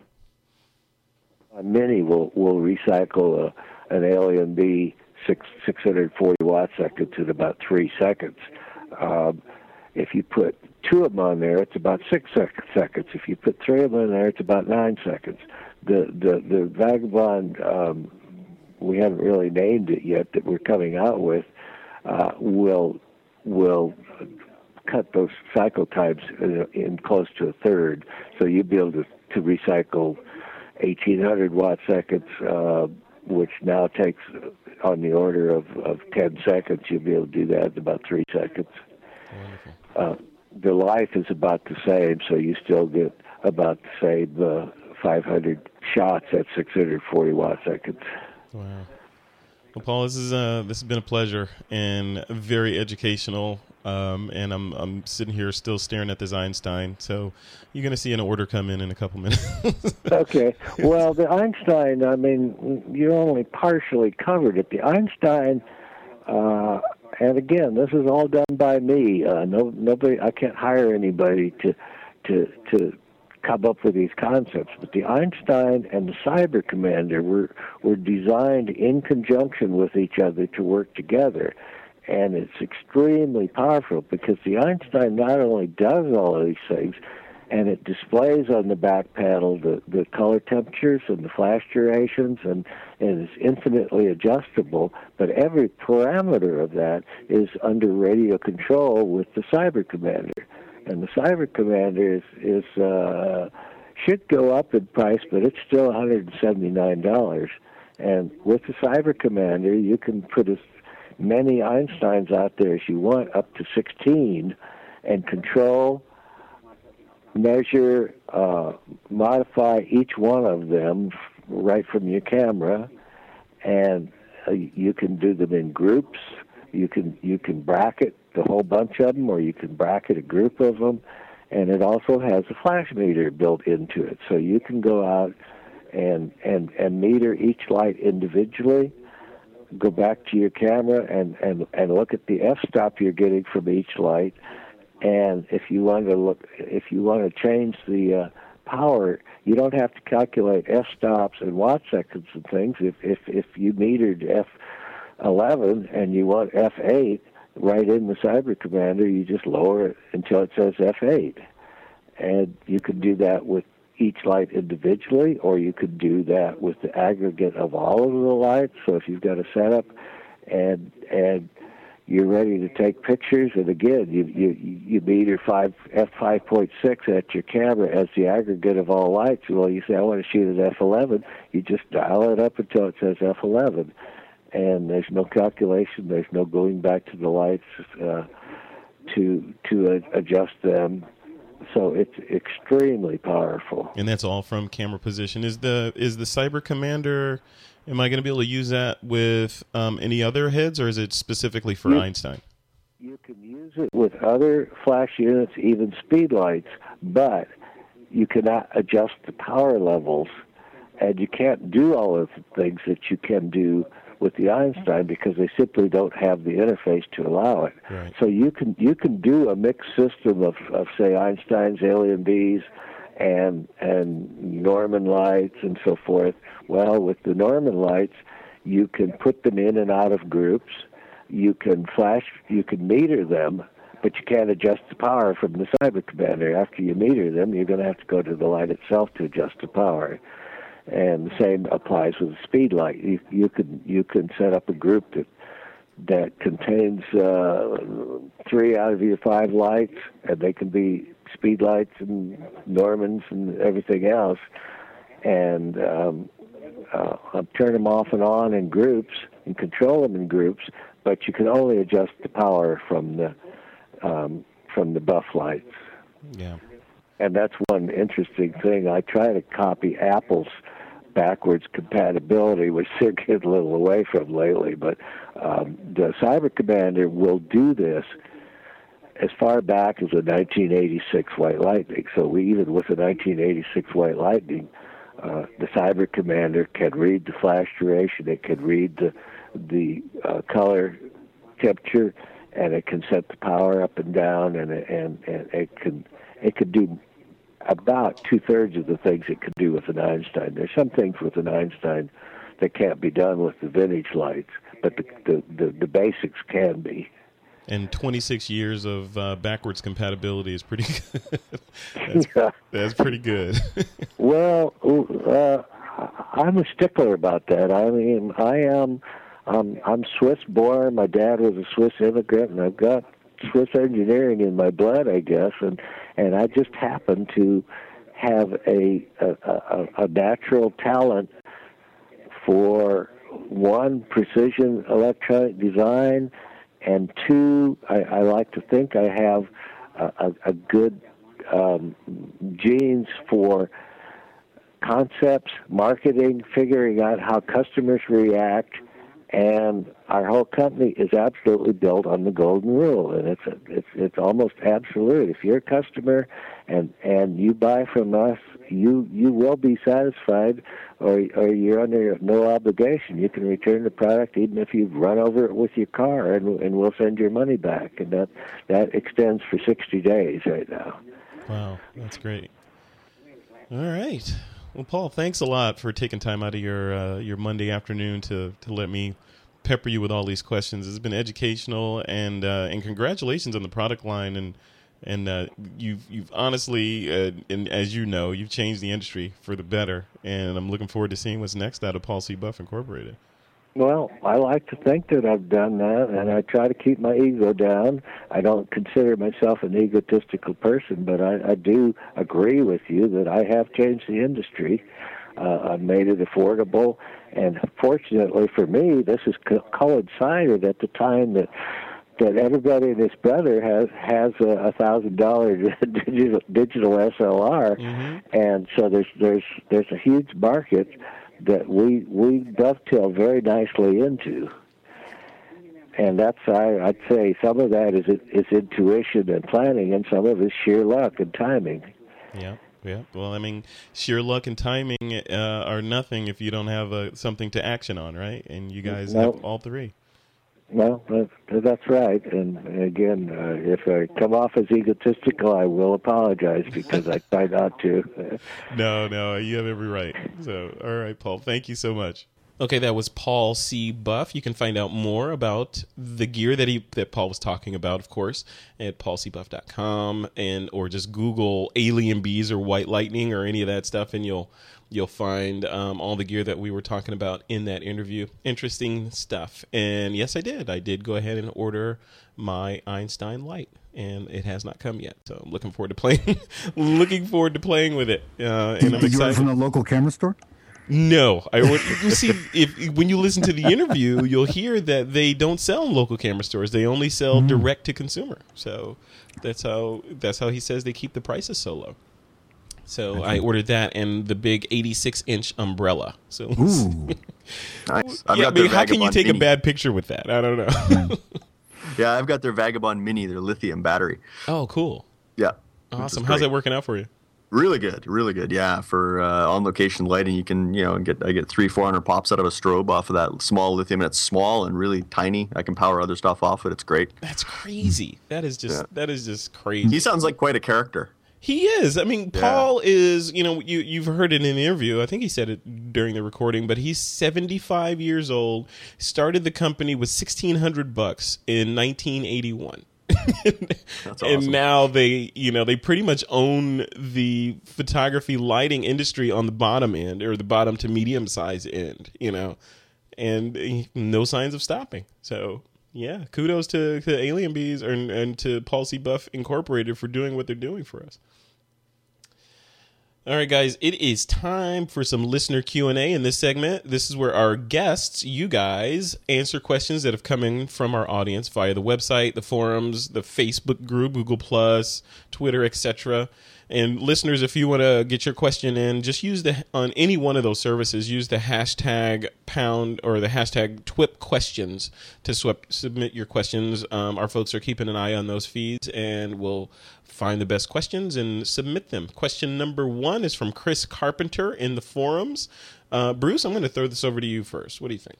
Okay, so I boiled this down. He had quite you can go to the forums and see kind of the full question because he had a lot of background that he provided on this. But basically what he's trying to decide between is he's looking at the GoPro cameras versus maybe going with a D300S or a D7000 for doing video. So he's sort of debating between the two of those things and wondering which route he should go. So, I don't know a lot about the Nikon stuff, being a Canon shooter myself, but I have checked out the GoPro cameras. They're pretty neat little cameras. I don't think they're all that expensive. I think they're only, maybe a couple $100 for the GoPro cameras. They're basically waterproof, shockproof. You can put them on helmets or attach them to your bike. Or I actually had some friends from here who were both pilots, and they did a flight across Canada, and they picked up one and tied it to the outside of the plane and filmed their whole trip. Nice. Which is really cool. So I think the GoPro cameras are pretty neat little cameras, and definitely good for capturing some video. But obviously, if he wants to do also some stills. I think he had mentioned something about wanting to be able to, use it in addition to video. He wanted to be able to do some stills of his family and some product shots. I think he owns a winery or something like that. So he wanted to be able to do some stills and things. So I think if that's the case, then definitely he would want to, consider looking at either the D300S or the D7000. And maybe I'll throw it back to you guys, Nikon guys, to see if you have any. I would say... I don't have a GoPro camera yet, but I would assume that it's a fixed focal length lens that's at a fairly wide setting. So you're gonna basically get everything in focus. But if you're looking for that sort of signature shallow depth of field DSLR look, then you're going to want to shoot with a proper DSLR with interchangeable lenses like a D300 or a D7000. I am a huge fan of the D7000 because I think it's just insanely cool. So, I think it's a price thing. I don't know. Doug, what do you think? Well, I read the discussion on the forum, and I thought that he was talking more about using video for family stuff, typical kids growing up, family event kind of things. And I don't think the D7000 is great for that. It's clunkier than using a camcorder. It's certainly clunkier than using a GoPro. It is, yeah. It definitely takes some thought into. It's a photographer's camera. It's not a there's something happening, baby's first steps, get the camera thing, right? Right. I mean, you're absolutely right, Frederick. That if you want to do cinematic things with shallow depth of field, then there's really not much choice there. But in terms of ease of use and taking quick and dirty family videos, there's really not a comparison. Also, he talked a little bit about he was anxious to go to a full frame camera and wondering whether he should save his money for that. And I think there's an important thing for those of us who have gone from crop sensor to full frame, and that is as much as we all like the look of the full frame cameras better, it doesn't fundamentally change the mission of the camera. Yeah. Whereas the difference between a D7000 and a GoPro is really a fundamentally different mission that the equipment is designed for. So I think that's the issue. Yeah. I think you hit it on the nose. If you're going to be preparing your scenes and stopping and focusing and planning your shots, then a DSLR is great. Yep. Perfect. All right, we've got question number 2 here. Let's see. This is from forum member Cobus. He says, I have a bunch of books on technique and composition. I'm becoming reasonably proficient with my camera and with composition. However, I find that I need some creative inspiration and decided to try and find some books along that line. Do you guys have any thoughts on books? Wow, I went through such a similar thing. Not so much that I had books, but, I came into photography with a strong technology background and a weaker creative background. And personally, for me, David Duchemin's books have been spectacular, both the books and the electronic books.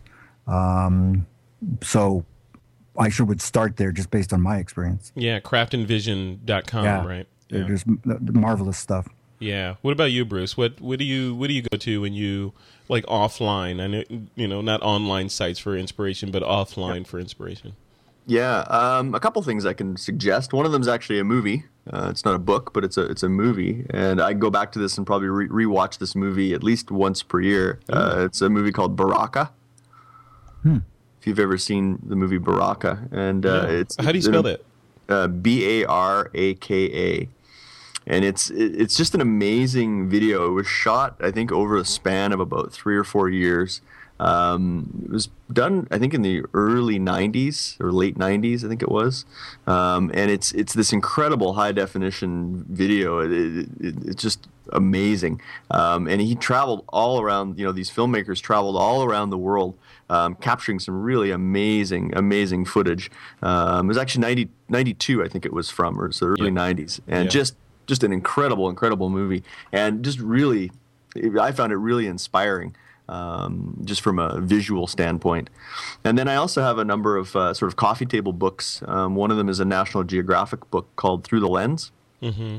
And it's basically a collection of amazing National Geographic images that were shot over a number of years. And it's one of those big, heavy coffee table books that you throw out on the coffee table and people start to flip through when they come over. And it's a beautiful book. And I find, I'll just sit down through those and flip through them and get some inspiration from those things. Or like say, I'll sit down and watch Baraka at least once a year. That's cool. I'm going to have to watch that.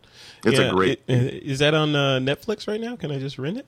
It is. Awesome. All right, I'll put it in my queue. I just checked. It's going in my queue. Add it to your queue. It's amazing, but if you watch it on a big screen, it's pretty spectacular. Awesome. Great. That's a great tip.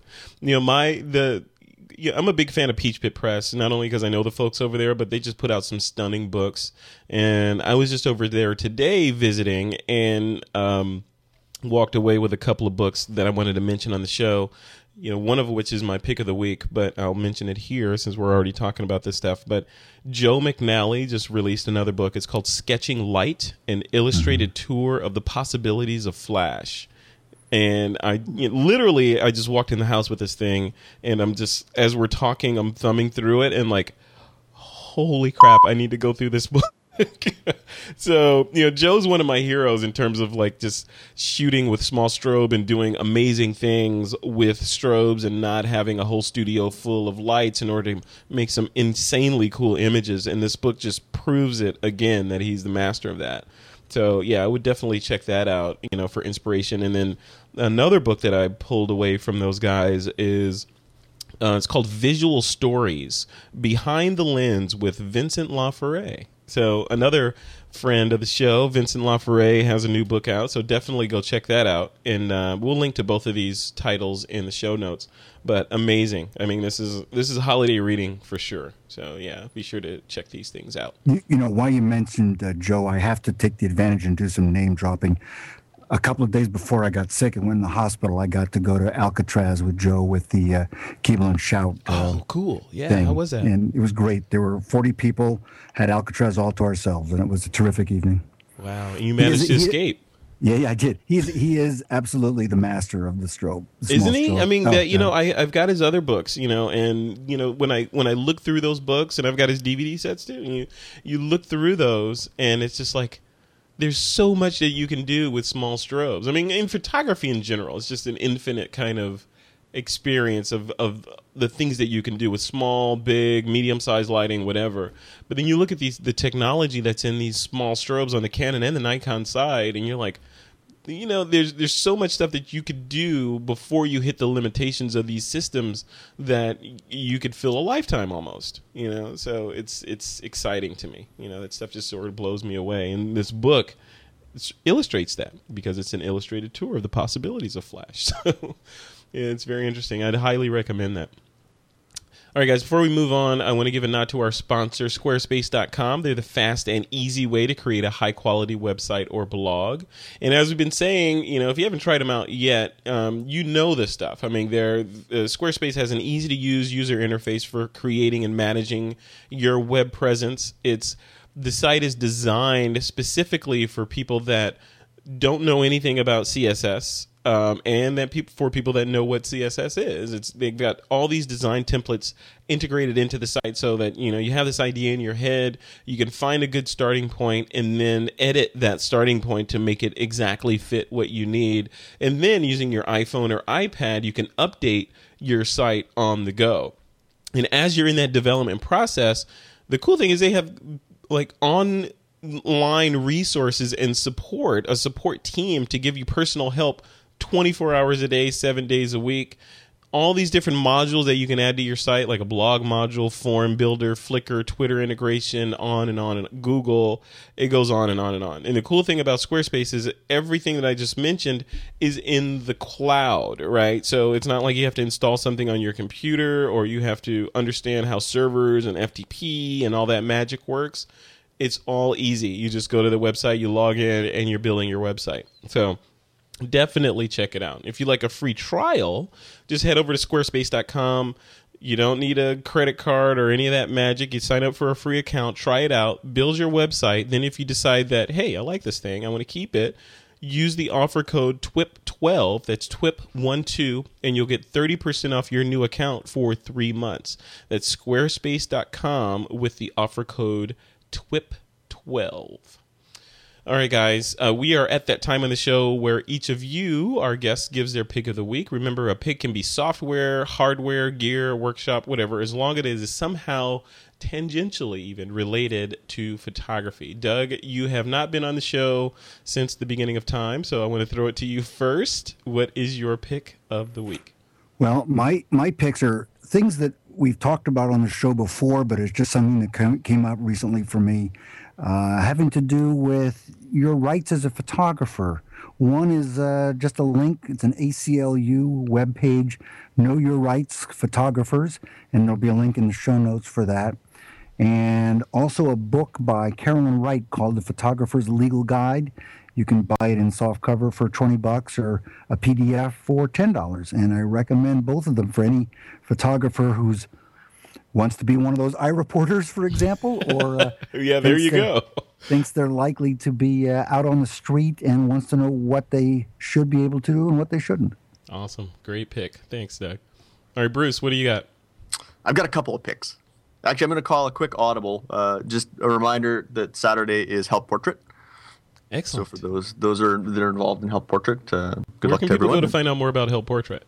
I believe it's help-portrait.com is the website, and we'll put a link over to that in the show notes as well. But my gear pick is a couple of items that recently caught my attention on Photojojo, which is a dangerous site to go to for photographers because there's so much fun, neat stuff on there. Danger. One that I just saw, one that I ordered actually a couple of weeks ago, and I just got the notice that it's shipping, are these CF and SD card readers for the iPad. So rather than having to have the camera connection kit, these are basically small little dongles that'll plug into the bottom of your iPad. What? And there's one for CF cards and one for SD cards. And For CF cards too? Oh. Yes. So you plug it in the bottom, and then you can pop the CF card right in the bottom, and then load your images from your CF card onto your iPad. For $30, $30 and $15 for the SD reader, or both of them for $40. $40, yeah, you get the pair. So I was like, buy it. Thanks, so Bruce. I appreciate that. Taking money out of my pocket, right? Yeah. And then I got to warn you about one thing though, Bruce, because I have those. Okay. And some of my cards didn't work in the CF one. My fast 32 gig cards did not work. What's the manufacturer of your cards, Doug? I knew you were going to ask me that. I will open up my little thing right now here, and I will tell you. My wallet says they are. Oh, wait a minute! It's in the camera. What are you doing to your camera? Come on. Okay. My 32 is a Transcend 400X. Oh, okay. Okay, I got a couple of those. Those did not work, but my the Lexar 16 gig 200X did work in there. Oh, good. I'm safe because I use Lexar. Awesome. Okay. Right, all right. I use Lexar too. As long as you got the slow ones, as long as you don't have the 400s. No, I have the fast ones. Crap. Okay, but they may. I don't know. I don't have that one. But anyway, the price was so good. I'm glad I got it anyway. But you just got to remember to check your cards before you go out on the road. You're on a job. You think you're going to use the iPad, and hey, it's Christmas time. I'll buy them. If it doesn't work, I'll gift it to somebody. Perfect. There you go. A re-gift. And then something else that caught my eye on their site was this thing I just saw today, and I haven't bought it yet, but it looks pretty neat. And basically, it's a rubber band that you put around your smartphone, and it's got a little like a macro cell lens. So basically, it just snaps around your iPhone or your Android phone or whatever you have, and it's got a little macro lens, and it fits over top of your phone's camera lens. I don't know, Bruce. This looks like my phone should be starring in Flashdance. It just looked cool. It looks like it makes your phone look like it's an 80s chick. I don't know. That's like $5, you know. Yeah. Secret Santa gift or something for somebody, but it looked kind of cool. Totally cool. Awesome, Bruce. Thank you. Yeah, I got one more Audible. You know, this shows. We're going to publish this on Friday, right? Yes. So for the few people who hear this show when it's really fresh, Saturday 5:45 a.m. Pacific time is the last total eclipse of the moon that we're going to see for quite a while. Is it what time is that? Like 5:45 a.m. on Saturday, which is whatever day that is. 5:45 a.m. I think I've got it right. Okay. And cool. there are a whole bunch of photo walks organized to go out and shoot the full moon. There's one San Francisco over Crissy Field, going to shoot it over the Golden Gate Bridge, things like that. And I don't know what the geographic coverage of the eclipse is, you know, where you'd see it at what time and so forth. Cool. All right. Excellent. We'll link to that from the show notes. And if you listen to this podcast on Saturday or Sunday, you missed it. Sorry. Right. All right. You know, I've got my pick is also very timely. So here's the story behind this. So I have a Drobo. I used to work at Data Robotics, as most of the listeners or many of the listeners know. And I no longer work there, but I still use the products because I believe in them. So I have two Drobos on my desk. I wanted to replace one of them. I have a Drobo S and the Drobo 4-bay, the older unit. So I wanted to replace the 4-bay unit with another Drobo S because I back up to it. So I, of course, contacted the guys over at Drobo. I'm like, hey, you know me. Can you kick me down a discount or something? You know, so they did. You know, they gave me a discount. So the regular price of the Drobo S is $800, $799 or $800. So they kicked it down to, for me, $499. Plus, there's a mail-in rebate, which he told me about, of $100. So that brings the price of the $800 device down to $399. So then, of course, after I made my order, I said, well, hey, I do this podcast, and listeners are kind of my family. Can I share that, with people? Of course, they didn't want to share it for like an extended period of time. So they said from December 9th, which is when this show is going to go live, through midnight on Saturday, December 10th. That's December 9th when you hear this, when it's live, through December 10th, Saturday at midnight.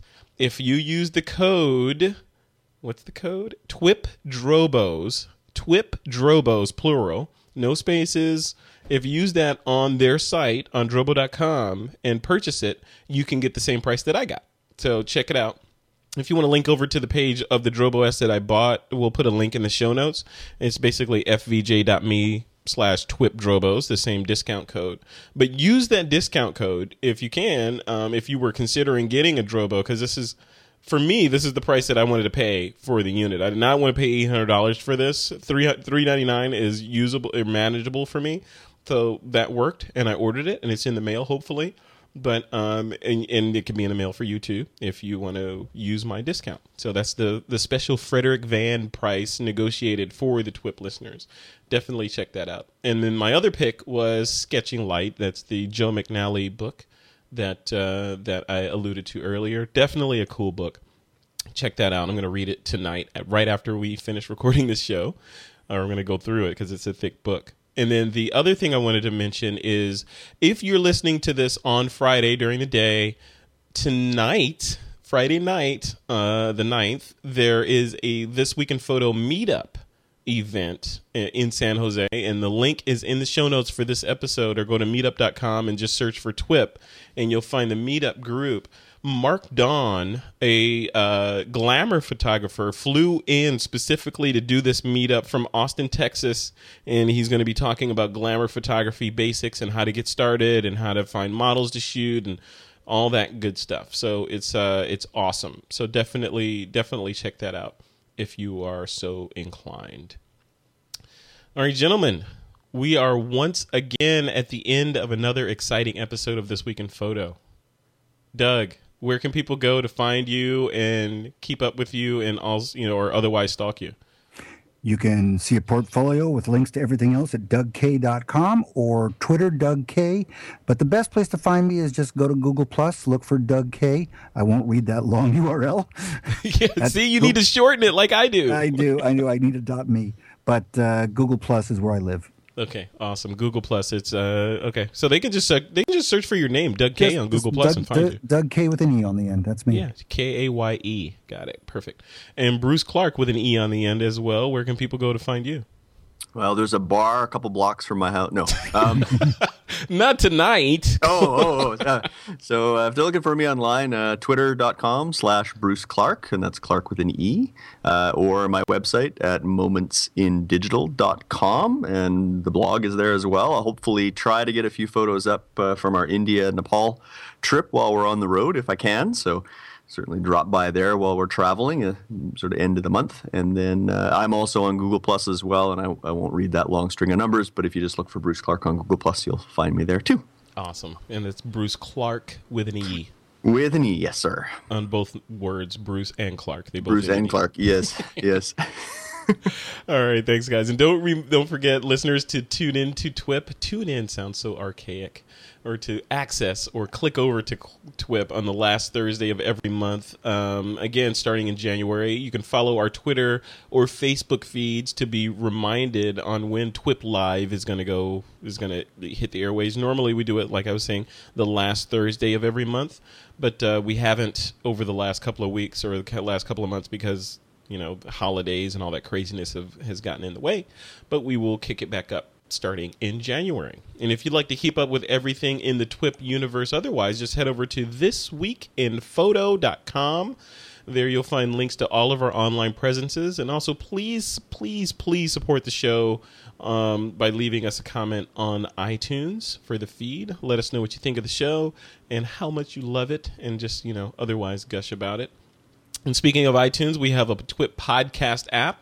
It's a handy way to keep up with the shows as soon as they're released. As soon as they hit the feed, they pop up in the podcast app. And it's also a way to communicate with us. And we're also available on Android devices. Android users can now subscribe to the feed and just check out the website for details. Welcome aboard, you robotic fiends. And if you're looking for me, Frederick Van Johnson, you can find me at frederickvan.com. And with that, it is time to take that lens cap off.